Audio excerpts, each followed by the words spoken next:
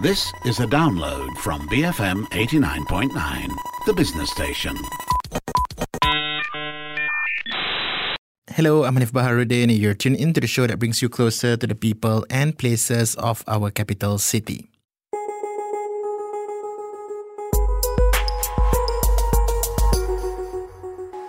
MRT Putrajaya Phase 1 officially opens its doors to the public today. The MRT Putrajaya line is meant to connect users from Kuasa Damansara all the way to Putrajaya Central, but for Phase 1, the line will stop at the Kampung Batu station.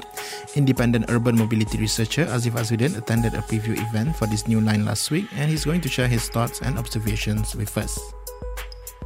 So parts of the previous MRT Kajang line, three of them actually, Kuasa Damansara, Kampung Selamat and Sungai Buloh, the tail end of it were absorbed as part of the new MRT Putrajaya line, but everything else, all the other stations are actually new, especially the ones that extend all the way to Putrajaya. So basically, what happened, or at least the preview, we were allowed to go from Kampung Batu, and that's linked to the existing KTM Seremban line, right? So we were allowed to go to Kampung Batu and basically ride all the way to Damansara Damai. So we didn't have the chance to actually get off at all the stations in between, or even go all the way to, unfortunately, Kuasa Damansara, right, where it's linked to MRT Kajang. But I think being able to go along the alignment itself, you get to see for yourself, I think, what sort of urban areas did they pass through, right, for example. And unfortunately, for now, it wasn't. Ideally, the MRT Putrajaya is supposed to link Putrajaya into the city centre. Unfortunately, we didn't manage to go all the way to Putrajaya, but I think with the opening of the Phase 1, Putrajaya is supposed to be one of the stations that is open, because that's the point, right? You link Putrajaya all the way to, KL. So just to clarify, which station did you start your journey from? Kampung Batu. Kampung Batu all the way to Kuasa Damansara? No, Kampung Batu, and we went all the way to Damansara Damai. Damansara Damai. Okay, so that was just 1, 2, 3, 4, 5, 6, 7, 8, 9. 9 stations, essentially, right? 9 stations, but if you look along the actual map distance, right, of the map, right, and see how far, it actually goes all the way. It actually goes quite far. So Kampung Batu, you're thinking about how you're passing through Jinjang, you're passing through Kepong, and then from Kepong you make a turn into Sri Damansara and then Damansara Damai, which is relatively close to Sungai Buloh, actually, if you really think about it. We get close to Sungai Buloh.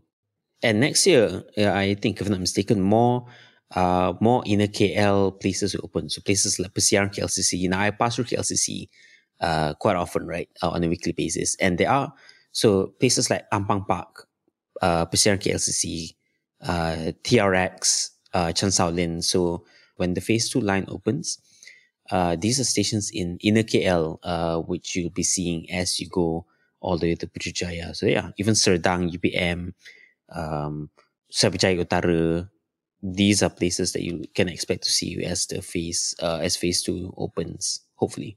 I would like to just get your projection as to how and why they designed it as such, because I think it is kind of cool. But before that, I would just like to get your take on what you saw during your trip the other day. Like how was it like?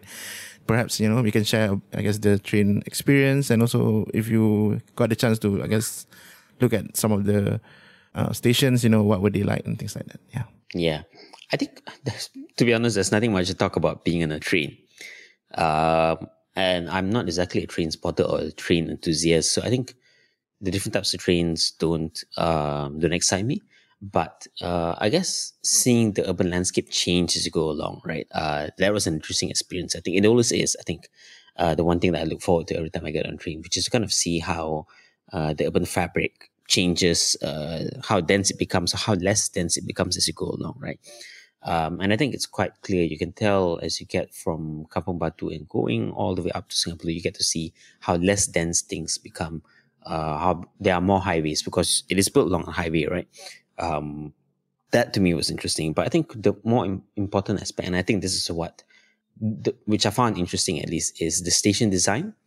And I think if you recall, sometime last year, or was it 2 years ago, there was a lot of chatter on social media about the station design during construction, right? So basically photos of one of the stations was made public People looked at it, they weren't happy. And then the nickname of Reban Ayam kind of came about from it because it looked like it was just grills for walls. And it looked quite simplistic, I think, to be kind, right, to what people actually say. To rephrase what people say kindly about it, they call it Reban Ayam. Now, I think, and these are judged based on photographs, right? Now, going to the actual station itself, I can say that it is industrial, actually. The station design feels very industrial. It feels, in a way, it feels quite unique. It's different from MRT Sungai Buloh Kajang. So MRT Kajang, if you look at the stations, it looks like a spaceship. It looks very modern and forward-thinking, and that's great. If that was the intended design of MRT Kajang, then it's fine. MRT Sungai Buloh, even in the original station designs that were released to the public, even when the designs were shown early on, right, many years ago, the design kind of matches, right? So it's supposed to be industrial. It's supposed to feel more localized. And why I say localized is because it feels like it suits Malaysian weather and it suits our temperament. So if you go inside, it feels like you're entering into a factory, and not in a bad way, because I think there's an artisanal feel about it, right? Where people complain that, yeah, it's a Reban Ayam, but actually it's not. It doesn't feel as cheap as people think it would be, because the grills are actually great in the sense where the grills don't feel, how do I put it this way? Because they're grills, there's air that passes through the station, right? And it feels very cool. It feels very breezy. So even inside, if you're inside the station, and the way the station was designed, and first glance you'd be worried that it might be hot inside, but actually isn't. It's quite well ventilated because they're grills. But it's so well designed, in fact, when, because we managed to experience it while it was raining, and we managed to experience it while it was hot. And I was inside the station the whole time, and I didn't feel heat. I didn't feel warm. I didn't feel as though I was feeling extremities of temperatures, right? And when it was raining, the station actually protects you from the elements outside. So what I'm saying is that when you're inside the platform, for example, now if you go to MRT Kajang, LRT even, right, the open platform stations, overground stations, the rain can pretty much get you from the sides, right? For example, if it's raining really heavily, then, rain will get to your face if it's really strong winds. But the MRT Putrajaya stations are designed in a way to kind of like address that. So you have walls. Yes, you have the grill walls, but at the same time, because those grill walls are built quite nicely around the station, even with the heaviest of rains, you won't get hit by the rain when you're waiting on the platform. And I think that's great, because there is a concentrated effort, I think, with Putrajaya line to be more localized and to be more user thinking, right? Where, okay, we are Malaysians, we're in a tropical country, where it rains half the time and it's hot half the time. How do we design a station that accommodates to the elements? And I think MRT Putrajaya is a great attempt at doing it. And I know people complain a lot about the cost-cutting measures, right? And that was a major complaint, I think, the cost-cutting measures and what people were afraid would be compromised, or, you have to give and take, right? And MRT told us themselves what they had to compromise in terms of, so I think it was 8 billion that they managed to save in terms of cost saving. But things that they had to, I think, give and take was basically the paint job. So if you go in the paint job, you can tell, maybe it's a little bit, you can tell that maybe in a few years' time, you'll need 3 years at least, right? You'll need another paint job. Or, for example, the one thing that really bugged me, which I found really, really interesting, was that the sort of benches that they use at the stations, they were kind of like plastic blocks, colored plastic blocks, if I'm to be honest, and it doesn't look great. It looks weird, I suppose, if you compare it against the context of an industrially designed station, right?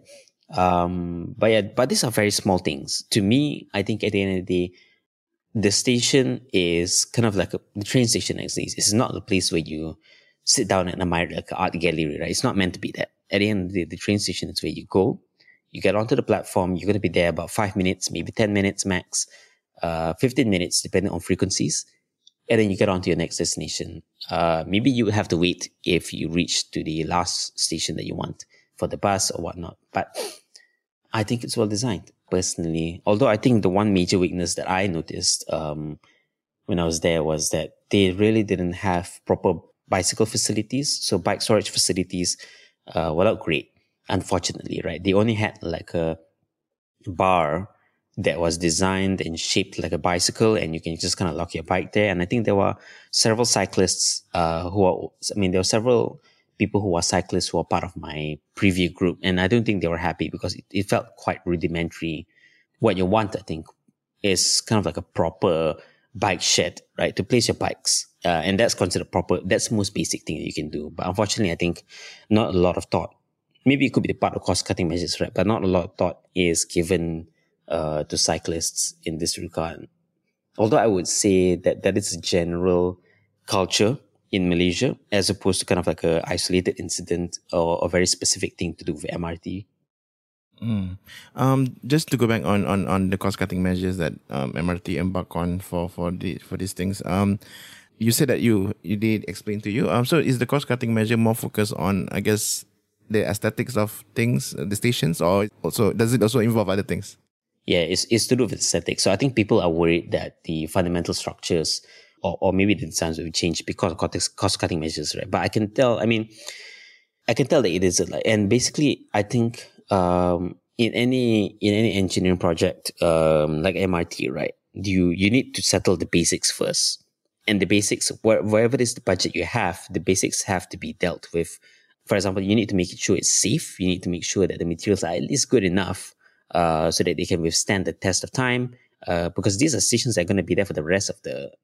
It's going to be there forever, possible, right? Yeah, forever. Yeah, it's going to be there forever. No one's going to destroy the alignment and shift it. You can't. It's an expensive project. So when you build a station, then you have to make sure it's done well the first time.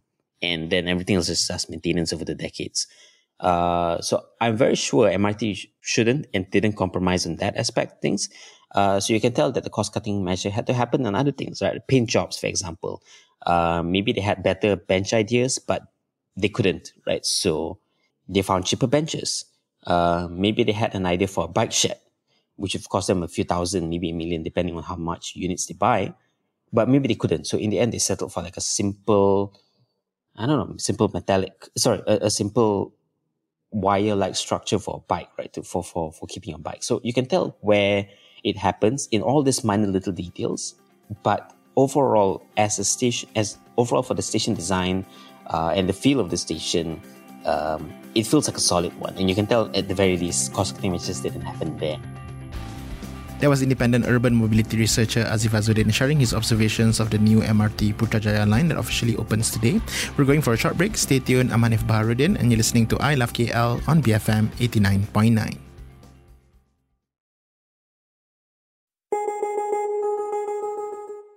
BFM 89.9, listening to I Love KL, bringing you closer to the people and places of our capital city. I'm Hanif Baharudin.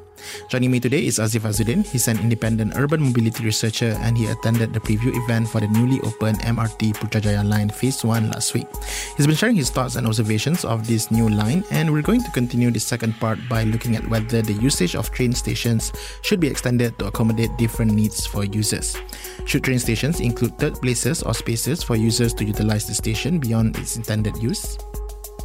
Yeah, so basically what you're trying to say is whether or not the stations incorporate kind of like a sense of being a third space, right? So not just utilizing itself as a station, but also, and not only just having vendors there to sell food, like a convenience store, right? Beyond that, right? You're talking about it also being like a space where people can meet up, maybe there's a coffee shop or things like that.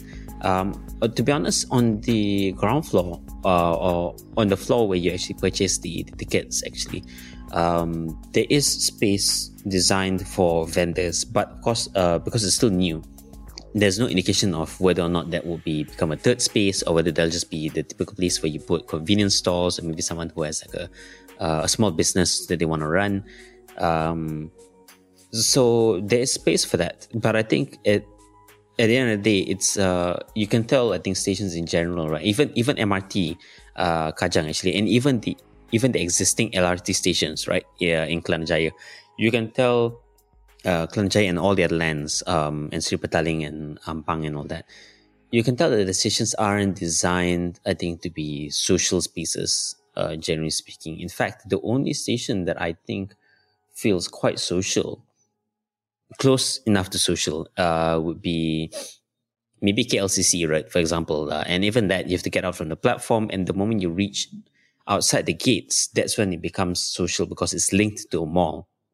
But other than that, I think Malaysian train stations itself are not designed to be social. And whether that's a good thing or not, I mean, that's up to society, right? Because at the end of the day, even when I was in London, right, the stations are quite rudimentary. You don't hang out at the stations. I mean, sure, around the stations, sometimes maybe sometimes the station will be attached to a mall, a small mall or a commercial space. And then maybe outside the commercial space, you have coffee shops, you have florists and whatnot. But the station itself are quite basic, between platform to the concourse. And I think, but I will say this when it comes to Malaysian stations, I think because of how our urban planning is designed, the station can feel a bit isolated from the community that is built in. And I think that's quite typical, right? So for example, let's take the first ever station design, which is LRT Kelana Jaya, right? Kelana Jaya station itself. The Kelana Jaya station is kind of like an isolated island on itself. And it is the only way it kind of melts into the urban fabric, or as close as it gets, is actually across the road, right? So you have to cross the bridge, and across the bridge has a commercial area. But it's very rare, I think, to see stations in the Klang Valley that is actually part of the urban fabric, where you feel like you get out of the station and you're right into the community, you're right into the neighborhood. Yeah, you very rarely see that sort of station being designed in Malaysia, unfortunately. And the Putrajaya line, I think, carries on that trait, right? That trait of being kind of like I'm a station and I'm kind of like my own thing. Yeah. Yeah. Another aspect, as I'm looking at the map here, is that there are quite a number of park and ride stations here. You've been on the station multiple times, talking about our last mile connectivity problem, right? So based on, I guess, seeing the current map and seeing how many park and ride stations that we have here, do you feel like this is a continuation of that last mile problem to some extent? Unfortunately, yes. So if I recall correctly, there are over 2,000 parking bays all across the Putrajaya line, right? And I think a number of the stations have park and ride facilities. Most of it, actually, if you take into account the entire alignment, there are, I think, at least half or 3/4 of the alignment all has park and ride facilities. And I think the unfortunate reality that we live in is that Malaysia is very pro-car, right? And this has kind of seeped into how MRT has designed their stations as well, which is to kind of accommodate for cars, right? So even if you look at the MRT Kajang line, the MRT Kajang line has quite a number of park and rides. And this trend has continued into Putrajaya line. I'm not, for me, I think 2,000 parking bays means you only have an additional 2,000 people plus who will become part of your ridership, right? And that's not so many. Trains are supposed to move millions of people in a day. 2,000 is like 2% of, or less than 2% actually, of the millions of people that you want to move in a day, right? From Putrajaya or maybe from Kuasa Damansara area, Sungai Buloh, whatever, into the city center. But yeah, the unfortunate part is that there are park and rides, right? And I think the intention of park and rides at the end of the day is kind of to encourage people to, at the very least, use trains. So people who may live in like kind of low dense areas, right? So people who live kind of like in places like Kepong, Sungai Buloh, these areas are not the most walkable areas, right? They're not the most accessible. And there'll be an assumption that maybe the bus service might not be the most efficient because they have to contend with jams. So if you've been to areas of, if you've been to Sungai Buloh and Kepong during peak hours, you know that the jam there is terrible. And maybe that's what the intent is, right, for park and rides. It's just, all right, we know people are not going to get on buses. People are not going to walk to the station, definitely, because it's not walkable. So yeah, maybe let's just have park and rides. At the very least, maybe this will encourage people to use to kind of brave 5 to maybe 5 minutes or half an hour of jam to get to the station, and then you finish off the rest of the journey on train. that's my assumption of why perhaps people at the end of the day, MRT builds continues to build park and rides, right? It's just to hopefully capture that market who would consider using the station for part of their journey. It does make for an interesting, I guess, observation, considering that I think earlier you also said that, all these stations, they were not designed to blend seamlessly with the neighborhood, right? Or these areas, right? No, yeah, they're considered island stations, yeah. Island stations, yeah. So that's also, but it's an understandable decision to a certain extent, I guess, because you always need big space to I guess, actually build these stations, right? What else did you observe? I mean, you said earlier that you're not much of a train person, but what's the in terms of view, in terms of how the line was designed, like does it make for an interesting observation? As when you're in the train, I guess being able to see where it passes through. It does, but then again, the portion that I wrote on was quite a short portion, right? So it was from Kampung Batu to Damansara Damai. So essentially, I was already at the edges of KL as it was, right? So I passed through Jinjang and Kepong. So I the sort of views that I had was kind of like a still from dense to kind of like less dense views. So you start seeing less taller buildings. You start seeing buildings which are more spread out, and then you get into the highway, right? So as a view, preview wise, I didn't manage to see too many interesting things, but I suspect when the line properly opens and then people can ride from Putrajaya all the way to the city center, now that's a view that I think would be worth looking out your window for. So Putrajaya all the way to the city center, you'll definitely pass through and see a variety of interesting things along the way, like how the urban landscape changes. Of course, Putrajaya is essentially like super low dense, right? The houses are in certain areas, are demarcated to very certain areas. So is the administration buildings, and Putrajaya Central is essentially in the middle of nowhere. So when you get on Putrajaya Central and you go all the way to the city, I think the interesting thing would be kind of to see how the landscape shifts quite dramatically from nothing to densities, urban density building up, and then eventually the city center.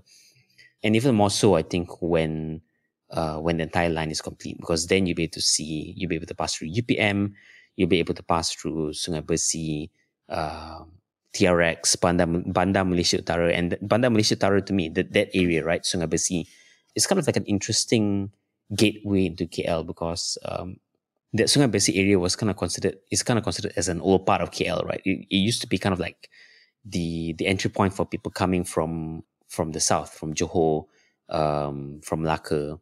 You have to pass through that part of town if you're coming from the south. So yeah, I think it'd be quite interesting when the line fully opens and you start journey from Putrajaya, as opposed to the other way around. Okay, yeah, I'm kind of looking forward to it as well, only because I think, correct me if I'm wrong, but this is the first line that's more accessible line that connects us all the way to Putrajaya, right? Because I know there's another line, but that ERL, yeah, it's the KLIA Express, but it's essentially just. It essentially doesn't have much stations in between, right? KLIA Express, I think, passes through Cyberjaya. One part of Cyberjaya passes through Putrajaya, and then it goes all the way to KLIA. So you can see the urban landscape change. Yes, true, but yeah, it's quite limited. You're unable to. Putrajaya essentially is not public transport designed, right? Even though there is actually an underground metro line that was actually designed in Putrajaya Central in the 90s. So when Putrajaya was actually built, there was actually an underground line that was actually built along with it, and it's just ready to use. But no one has been contracted. I think no one has been made attempts, I think, to build an actual internal localized public transport system in Putrajaya, despite having the infrastructure for decades. So this is interesting because Putrajaya line would be the first that connects them to the city center. All right, that's interesting. Anything else you would like to just add before we end?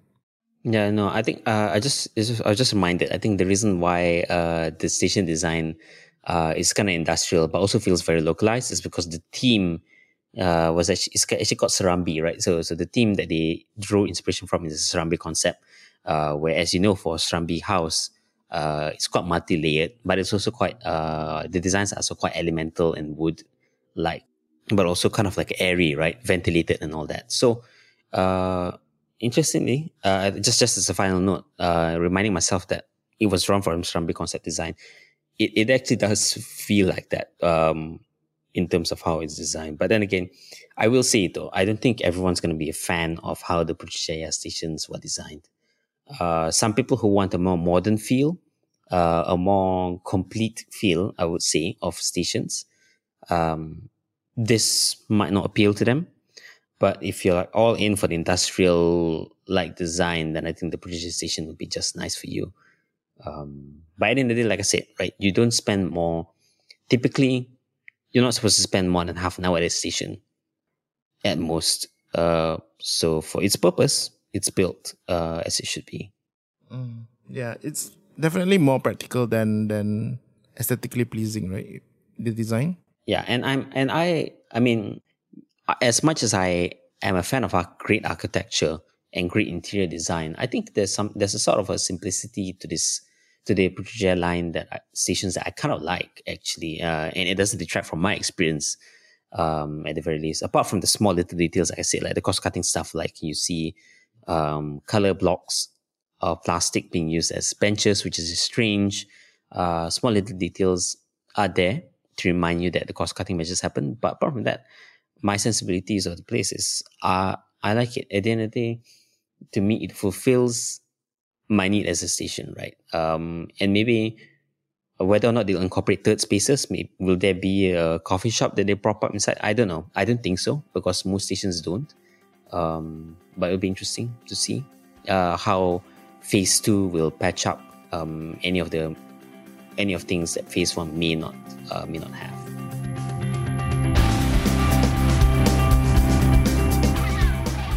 You've been tuning in to I Love KL, and that was Azif Azuddin. He's an independent urban mobility researcher, and he has shared his thoughts on the new MRT Putrajaya Line Phase 1, which officially begins its operations today. That's all we have for this episode of I Love KL. If you miss any part of the show, you can check out the podcast at bfm.my/ilovekl, our app which you can find via Google Play and the App Store, and also Spotify. Don't forget to also follow the station on Twitter at BFM Radio. My name is Hanif Baharuddin, and you have been tuning in to I Love KL, bringing you closer to the people and places of our capital city. Stay safe and join us again next week, only on BFM 89.9, the business station. Thank you for listening to this podcast. To find more great interviews, go to bfm.my or find us on iTunes. BFM 89.9, the business station.